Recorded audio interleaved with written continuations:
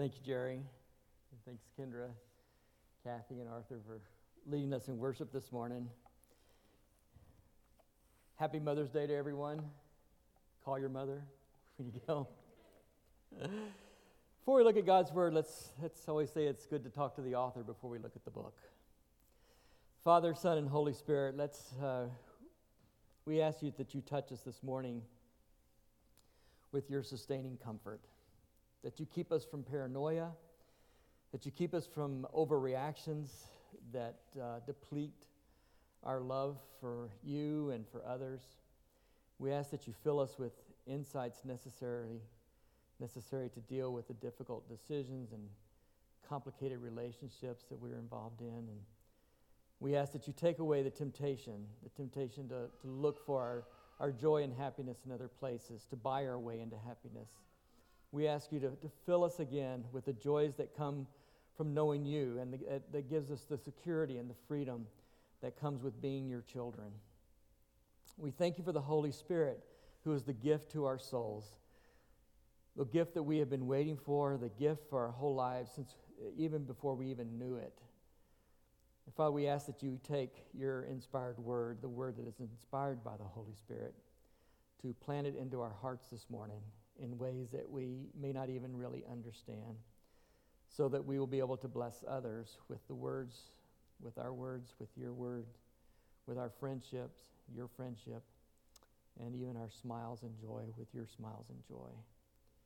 Father, we welcome the wisdom of Jesus, our Lord and Savior.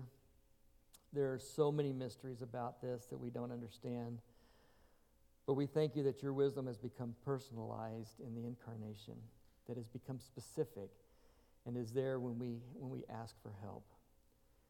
We surrender ourselves to you. We want to listen to your voice. We surrender to you this morning our egos, our desires, our longings. We ask that your huge storehouse of wisdom be open to us today as we look into your word. And we ask this in the name of Jesus. Amen. We are continuing in the book of Hebrews this morning, chapter 11, famous chapter. Beginning, we looked at Enoch and Abel last week, and that definition of faith that he mentioned at the very beginning of the chapter, that faith is this assurance. It has a future aspect and it has a present aspect. It's the assurance of the hope we have, as well as the belief in the things that are unseen. And I think in this chapter, as we go on to verse 7, this next section, he kind of delves into that and goes any deeper than just the assurance of hope and the believing in things that are not seen. But it carries over into this trust. Ever since the earliest time of humankind, people have looked up to the skies and looked at the stars, and they've tried to analyze it and look at it, and they had all kinds of theories of where these things came from. They used to believe that the earth was covered by some sort of a dome, some sort of cover, and the stars were these perforations in that dome, and whatever was on the other side, whether it was the light of some god or the gods, would shine through these little perforations. And of course, that was a big leap to go on to think that each one of those little specks was actually a separate star. And now we even know that the galaxy, the Milky Way, is much, much larger than we ever imagined. And we study it scientifically. We send satellites, we send telescopes into space. And I just saw that there was one vessel that actually broke the human speed record that was starting to orbit around the sun. It's amazing. But not only that, it's also romantic. We fall in love with the stars, behind the stars. And some people even paint them, and trying to capture their majesty in paintings. But the Bible doesn't really try to make an attempt to try to explain the existence of God or try to prove the existence of God. It's just that it accepts it. It acknowledges that the creation, the stars in particular, the creation in general, testifies to the existence of God. And that it's more interested in us getting to know this Creator God. And the book of Hebrews also uses creation a lot in the text. And beginning in chapter 2, he talks about Psalm 8, which is a creation-type book, a creation-type psalm, and explains this as this sort of a jumping-off point for contemplation. And so the purpose of Hebrews of using creation is to provoke us, to prompt us to contemplate and to worship. And when we get to chapter 11, he uses creation for another purpose, that we contemplate not only the existence of God and that he is the creator, that creation needed a creator, that creation did not create itself, but we get to chapter 11, and he uses creation as this point to say, hey, this God is also trustworthy. That the God that created the heavens, the God that created the earth, the God that created the sands of the seashore is also a covenant-making God. That this God is a promise keeper. That this God makes promises and he keeps them. And if he's capable of creating this immense universe that we see, we see on a microscopic level or on a universal level, this creator God is perfectly capable of keeping his promises. And that's kind of the point of chapter 11. And last week we were in the first 6 verses where he kind of defines faith and introduces us to the first 2 examples, Enoch and Abel. And these 2 guys seem to be kind of odd choices, but they picked these 2 guys and for several reasons. And one of them, I think, is because one of them was killed by his brother and the other one didn't even taste death. As if to say, regardless of the circumstances, regardless of the end, regardless of life on this earth, that faith triumphs. Faith will win. And then he takes us into this next section where we have 3 more examples. We have Noah, Abraham, and Sarah. And I think what he's doing here is taking us deeper into faith. He's saying that if we've got faith and we've got hope, and out of that faith and hope, it comes deeper to this life of trust. And I really almost prefer that word trust to faith. And if you were to ask me if I could sum up Christianity or sum up the Christian life in one word, I would say trust. That's trust. And you say, well, what about love? Jesus said love was the greatest commandment. Yeah, but I think the love comes out of that trust. All the things that we attribute to God and all the things that we attribute to humanity that makes us human, even though it's broken, like justice and freedom and power and love and truth, all of those things, I believe, comes out of a trust of this Creator God. And he starts off with an example of Noah. And it's the whole question here in the chapter is God trustworthy? And he's beginning to show us that, yes, he is trustworthy. And I think with these 3 people, he's telling us that trust is in spite of certain things. And with Noah, it's like, yes, the life of trust sometimes means living without visible evidence.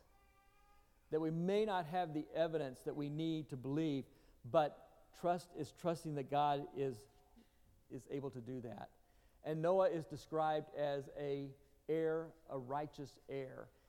Verse 7 says, it was by faith that Noah, having been warned by God about events that were not yet seen, took seriously the warning and built an ark to save his household. By this he demonstrated to the world to be corrupt and became the heir of the righteousness that is in accordance with faith. He is called an heir of righteousness. And what I think he's trying to say there, he is the kind of heir that is righteous. This is the kind of heir he is. And he takes action. He takes action in demonstrating his faith. And that's the thing. With trust, it's not just saying, I trust and I'm going to sit back and let God take care of it. Trust means we act appropriately. And he takes action demonstrating his faith. And so we get a glimpse of what it means to walk with God with Noah. And when Genesis recorded this story in Genesis chapter 6, he's addressing the Israelites. The Israelites are supposed to look to Noah as an example of a man who trusts. Well, Hebrews picks it up. The writer of Hebrews picks it up and says, Noah, for you guys, you Christian people, you people who are following Christ, also you can look to Noah as a person who is a person of trust. You can see what he believes and what he does. This is why we're supposed to be he is our model. And if you go back to Genesis and look at the story, we get caught up in the physical stuff. We get caught up in the flood and the ark and the destruction and all that. But really, if you go back and look at it carefully, the emphasis is on the cause. The emphasis is on the moral disparity. That God is saying that obviously if we leave men and women to live in reckless abandon, they will destroy each other and destroy creation. And so God steps in. And he says, Noah is this righteous heir, and by this he is condemning the world. He is admonishing the world. He is rebuking the world. And that's why he is a person of trust. And we also see that the story always ends with redemption and restoration. This is God's justice.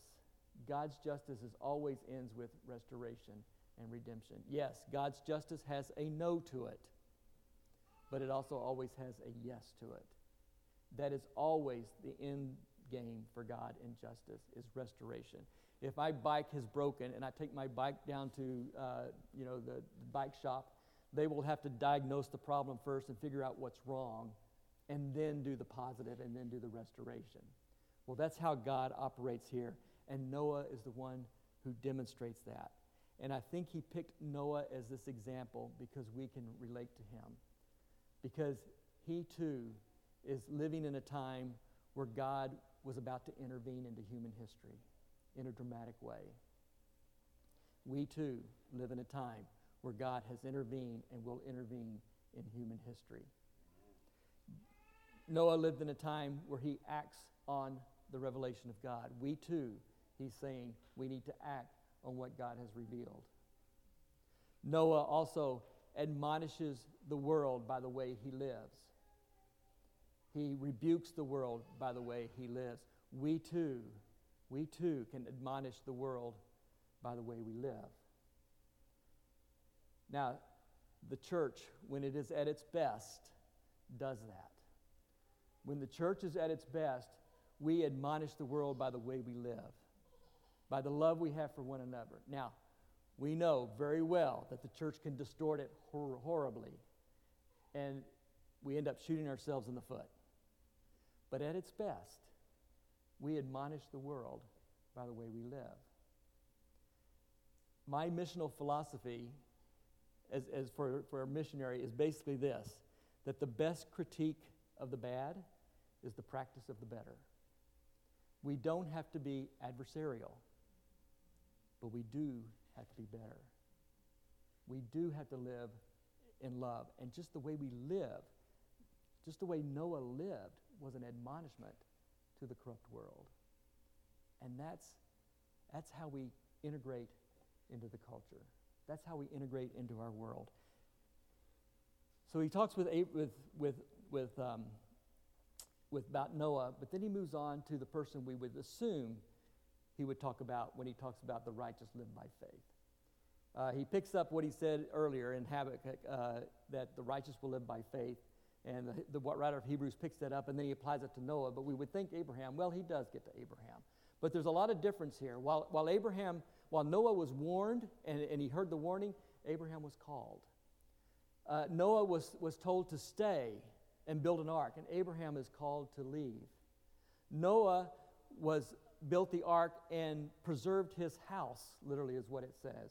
Well, Abraham is called to leave and go to a place and trust God to build his house. So there is a difference, but there's one thing in common. The thread that runs from Noah to Abraham and all the way to Sarah is the unknown. They don't know what the future holds. It's all unknown, and yet they trust. And so then we go to Abraham. If Noah was trust, means living without visible evidence, Abraham is trust that means sometimes living without clarity, without certainty. The place he is called is unclear. He is called to leave his hometown and go to another town that he will make him his hometown. And it's not that Abraham and Sarah just heard this strange voice one day and decided to believe it. We don't know how God communicated to them. But what I firmly believe is that what Abraham and Sarah heard was from the God that they already knew. They knew the Creator God. And they knew his voice when he spoke. And when he spoke, they believed. And he had the faith to wait. I'm not going to read all these verses again. I just want to put them up there in case you didn't bring a Bible with you to look. And some of them we're just going to put it on the screen after Jerry read. I'll read a couple of verses, but I just want to make sure we can see where this is coming from. That he set out not knowing where he was going. There was no clarity, there was no certainty, and it says that he lived as a foreigner in a foreign land, as a stranger in a foreign land. And that word is really packed with meaning, the word stranger.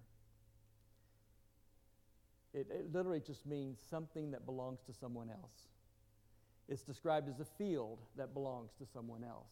But when it's used as for people, it usually means a hostile presence, an adversary, somebody that's suspicious, that they don't know.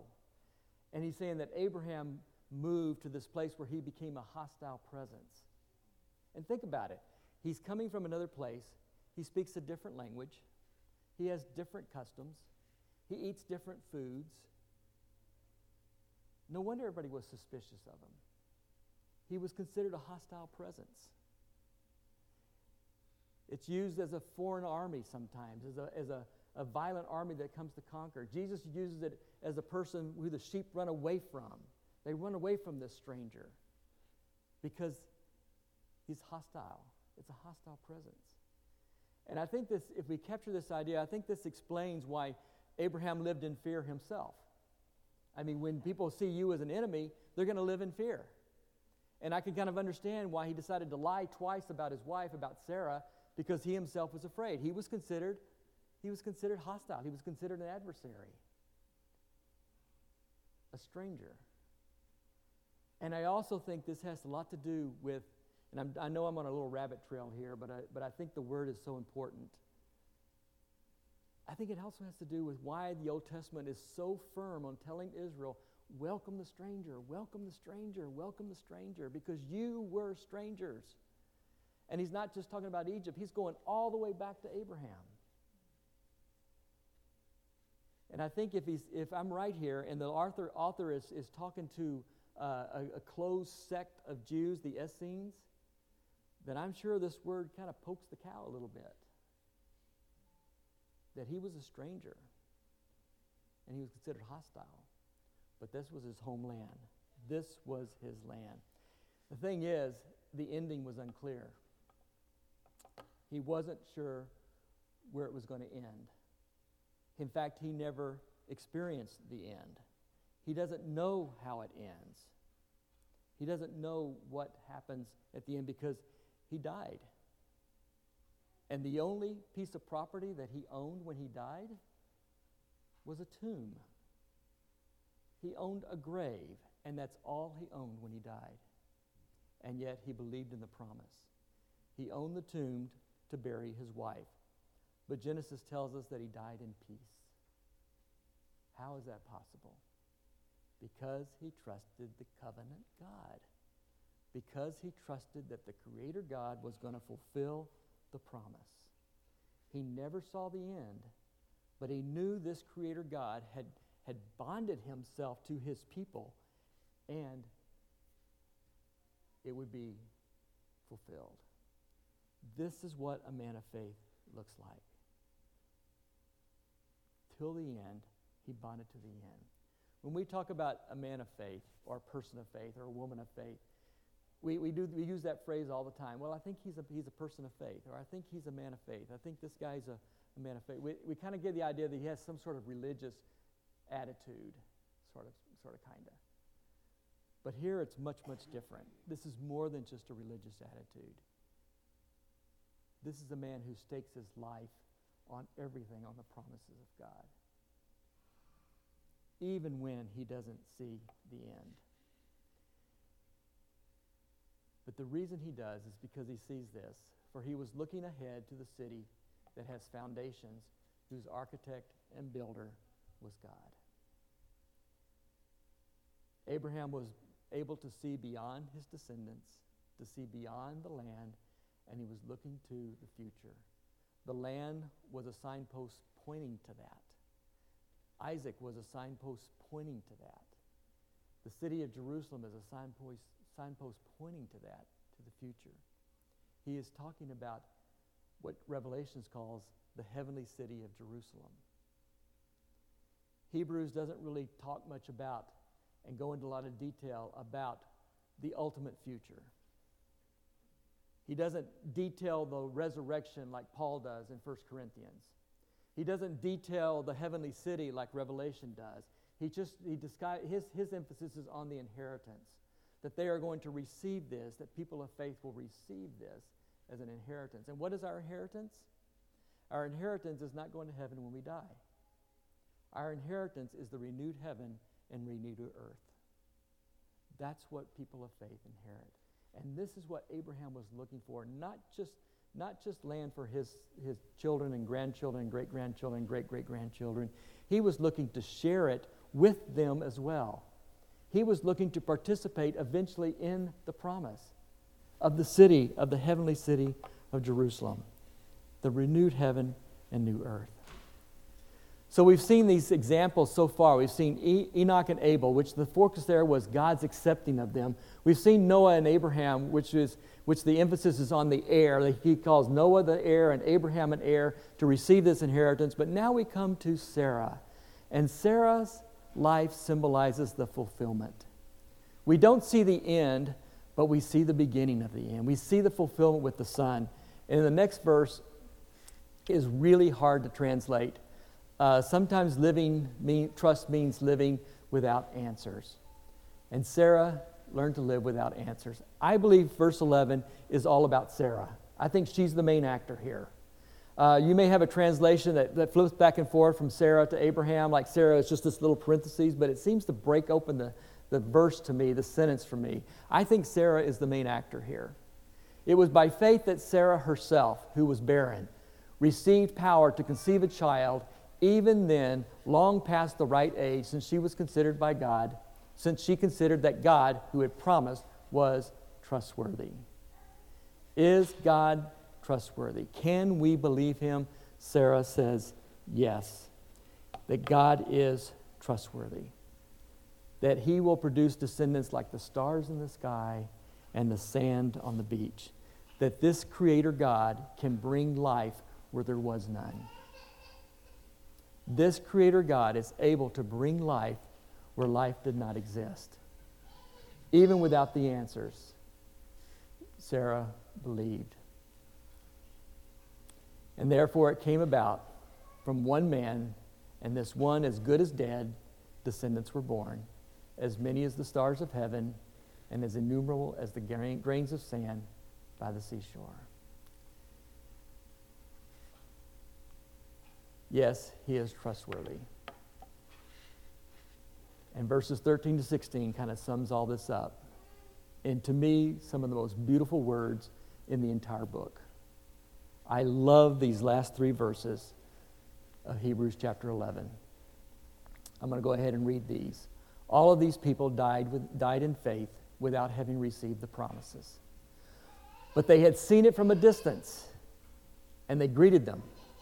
They recognized that they were strangers and foreigners on the earth. For people who speak in this way make it clear that they are seeking a homeland, and if they had been thinking about the land they had left behind, they had plenty of opportunity to return. But, as it was, they were longing for a better country. There's that word again, better. Author of Hebrews loves that word. But they were longing for a better country, that is, a heavenly one. Therefore, God is not ashamed to be called their God, since he has prepared a city for them.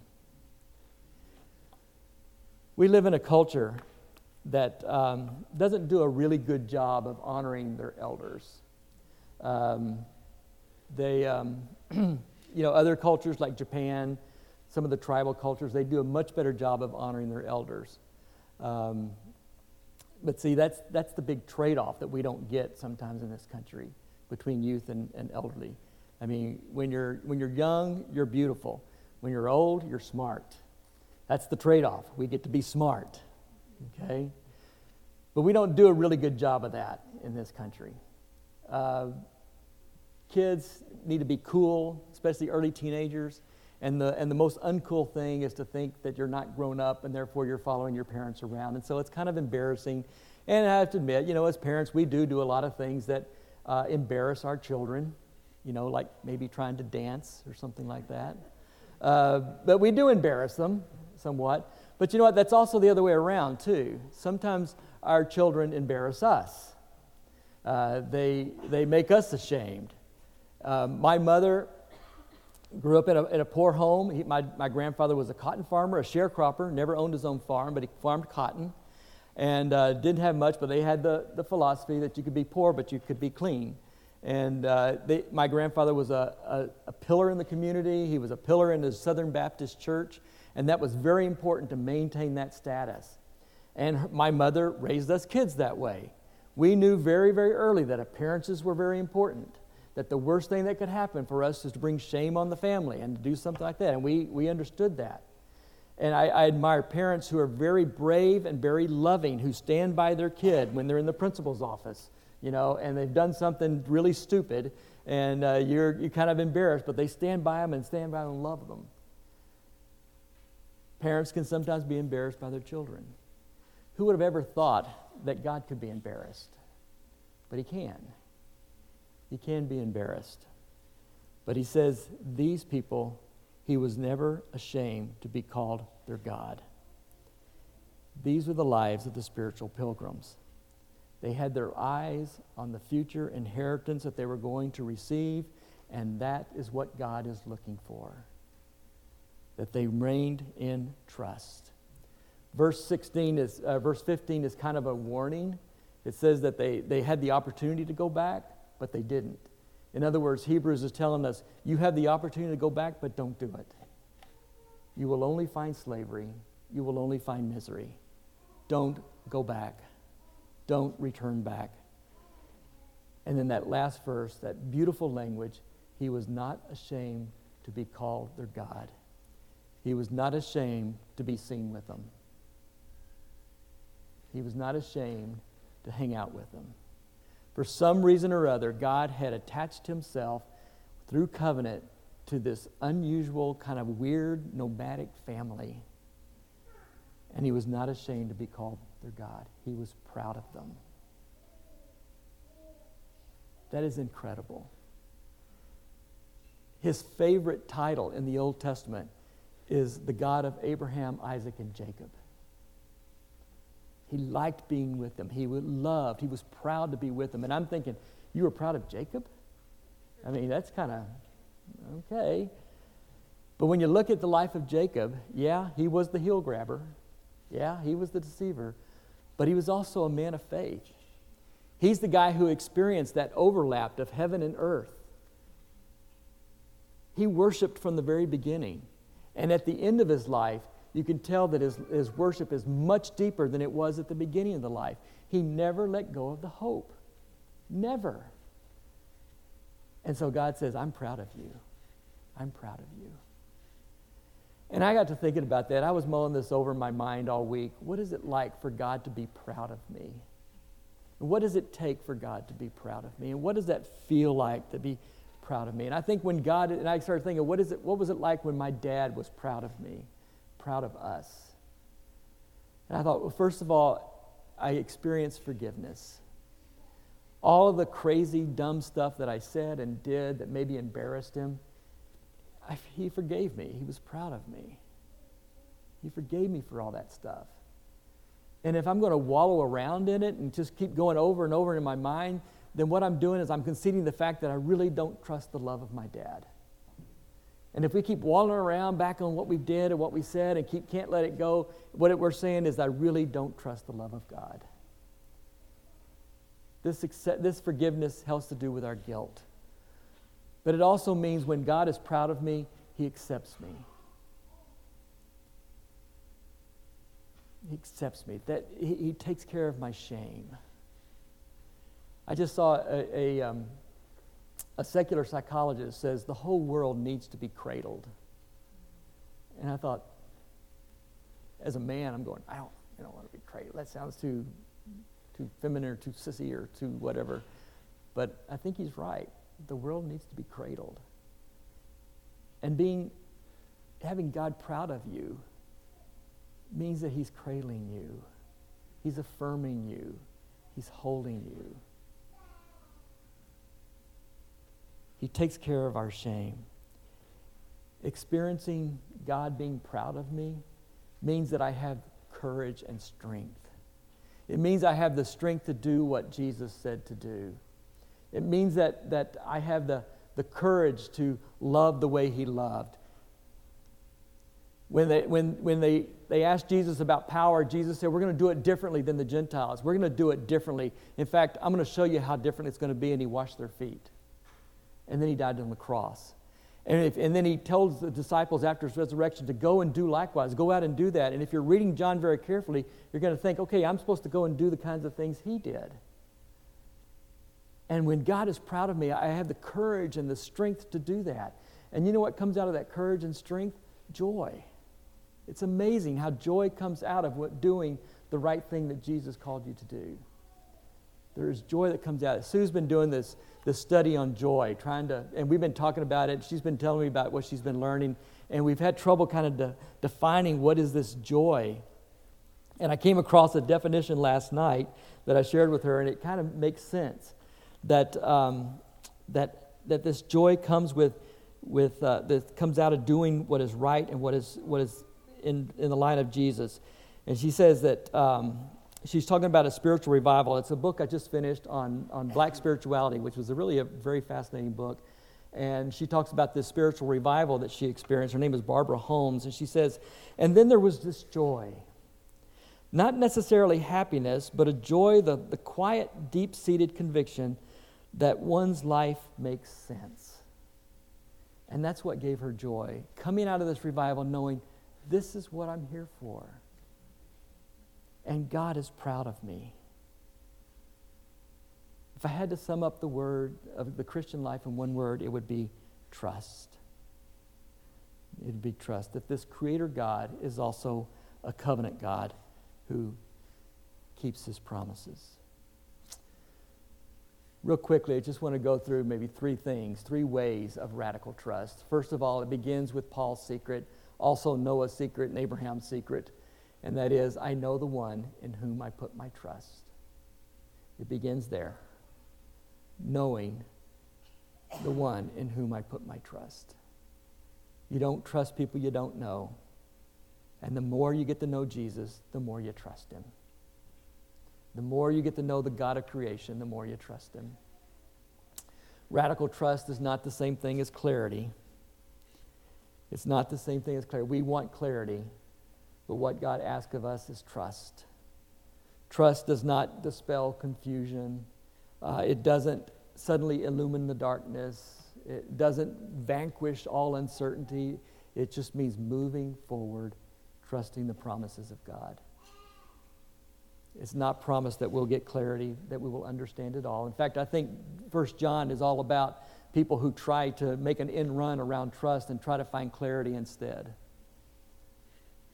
It's not about clarity, but it is the life of the Christian pilgrim. It's not about having the answers. It's not about erasing the doubts. It's not about looking for visible evidence, not trying to prove the existence of God. It's just the life of the spiritual pilgrim.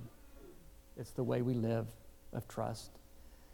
And all those things that are broken in us, those things about justice and freedom and truth and love and grace, all those things that were broken in us, spirituality, those get mended little by little as we trust. It is simply the life of the pilgrim. And trust erupts when we least expect it. We think we got to work at it, but sometimes it just appears. It's a mystery. I don't know how it happens, but it just kind of seems to erupt when we need it, when the burden is the greatest, when hope seems to disappear, when we look at we're standing on the peak and looking at things that look impossible, for somehow or another, trust just kind of comes in the life of the pilgrim, in the life of the Christian. It erupts from steadfast hearts in a place that we can't really explain. It just has. It is a gift of God. But it's a gift because it is the life of the pilgrim. Trust is the one word I think that describes the Christian life. Because God is trustworthy. The Creator God is a covenant God. The Creator God keeps his promises. Let's pray. Father, we thank you for the promises that you gave us. We look forward to our own inheritance. And we look forward to the day when all these things that are broken will be mended. Father, we thank you that you are proud of us, that you are okay with spending time with broken people. I think you realize that broken people remember how to love. And so, Father, we continue to trust you, not because we are deserving, but because you have said we were worthy. And it's in the name of Jesus, our Savior. Amen.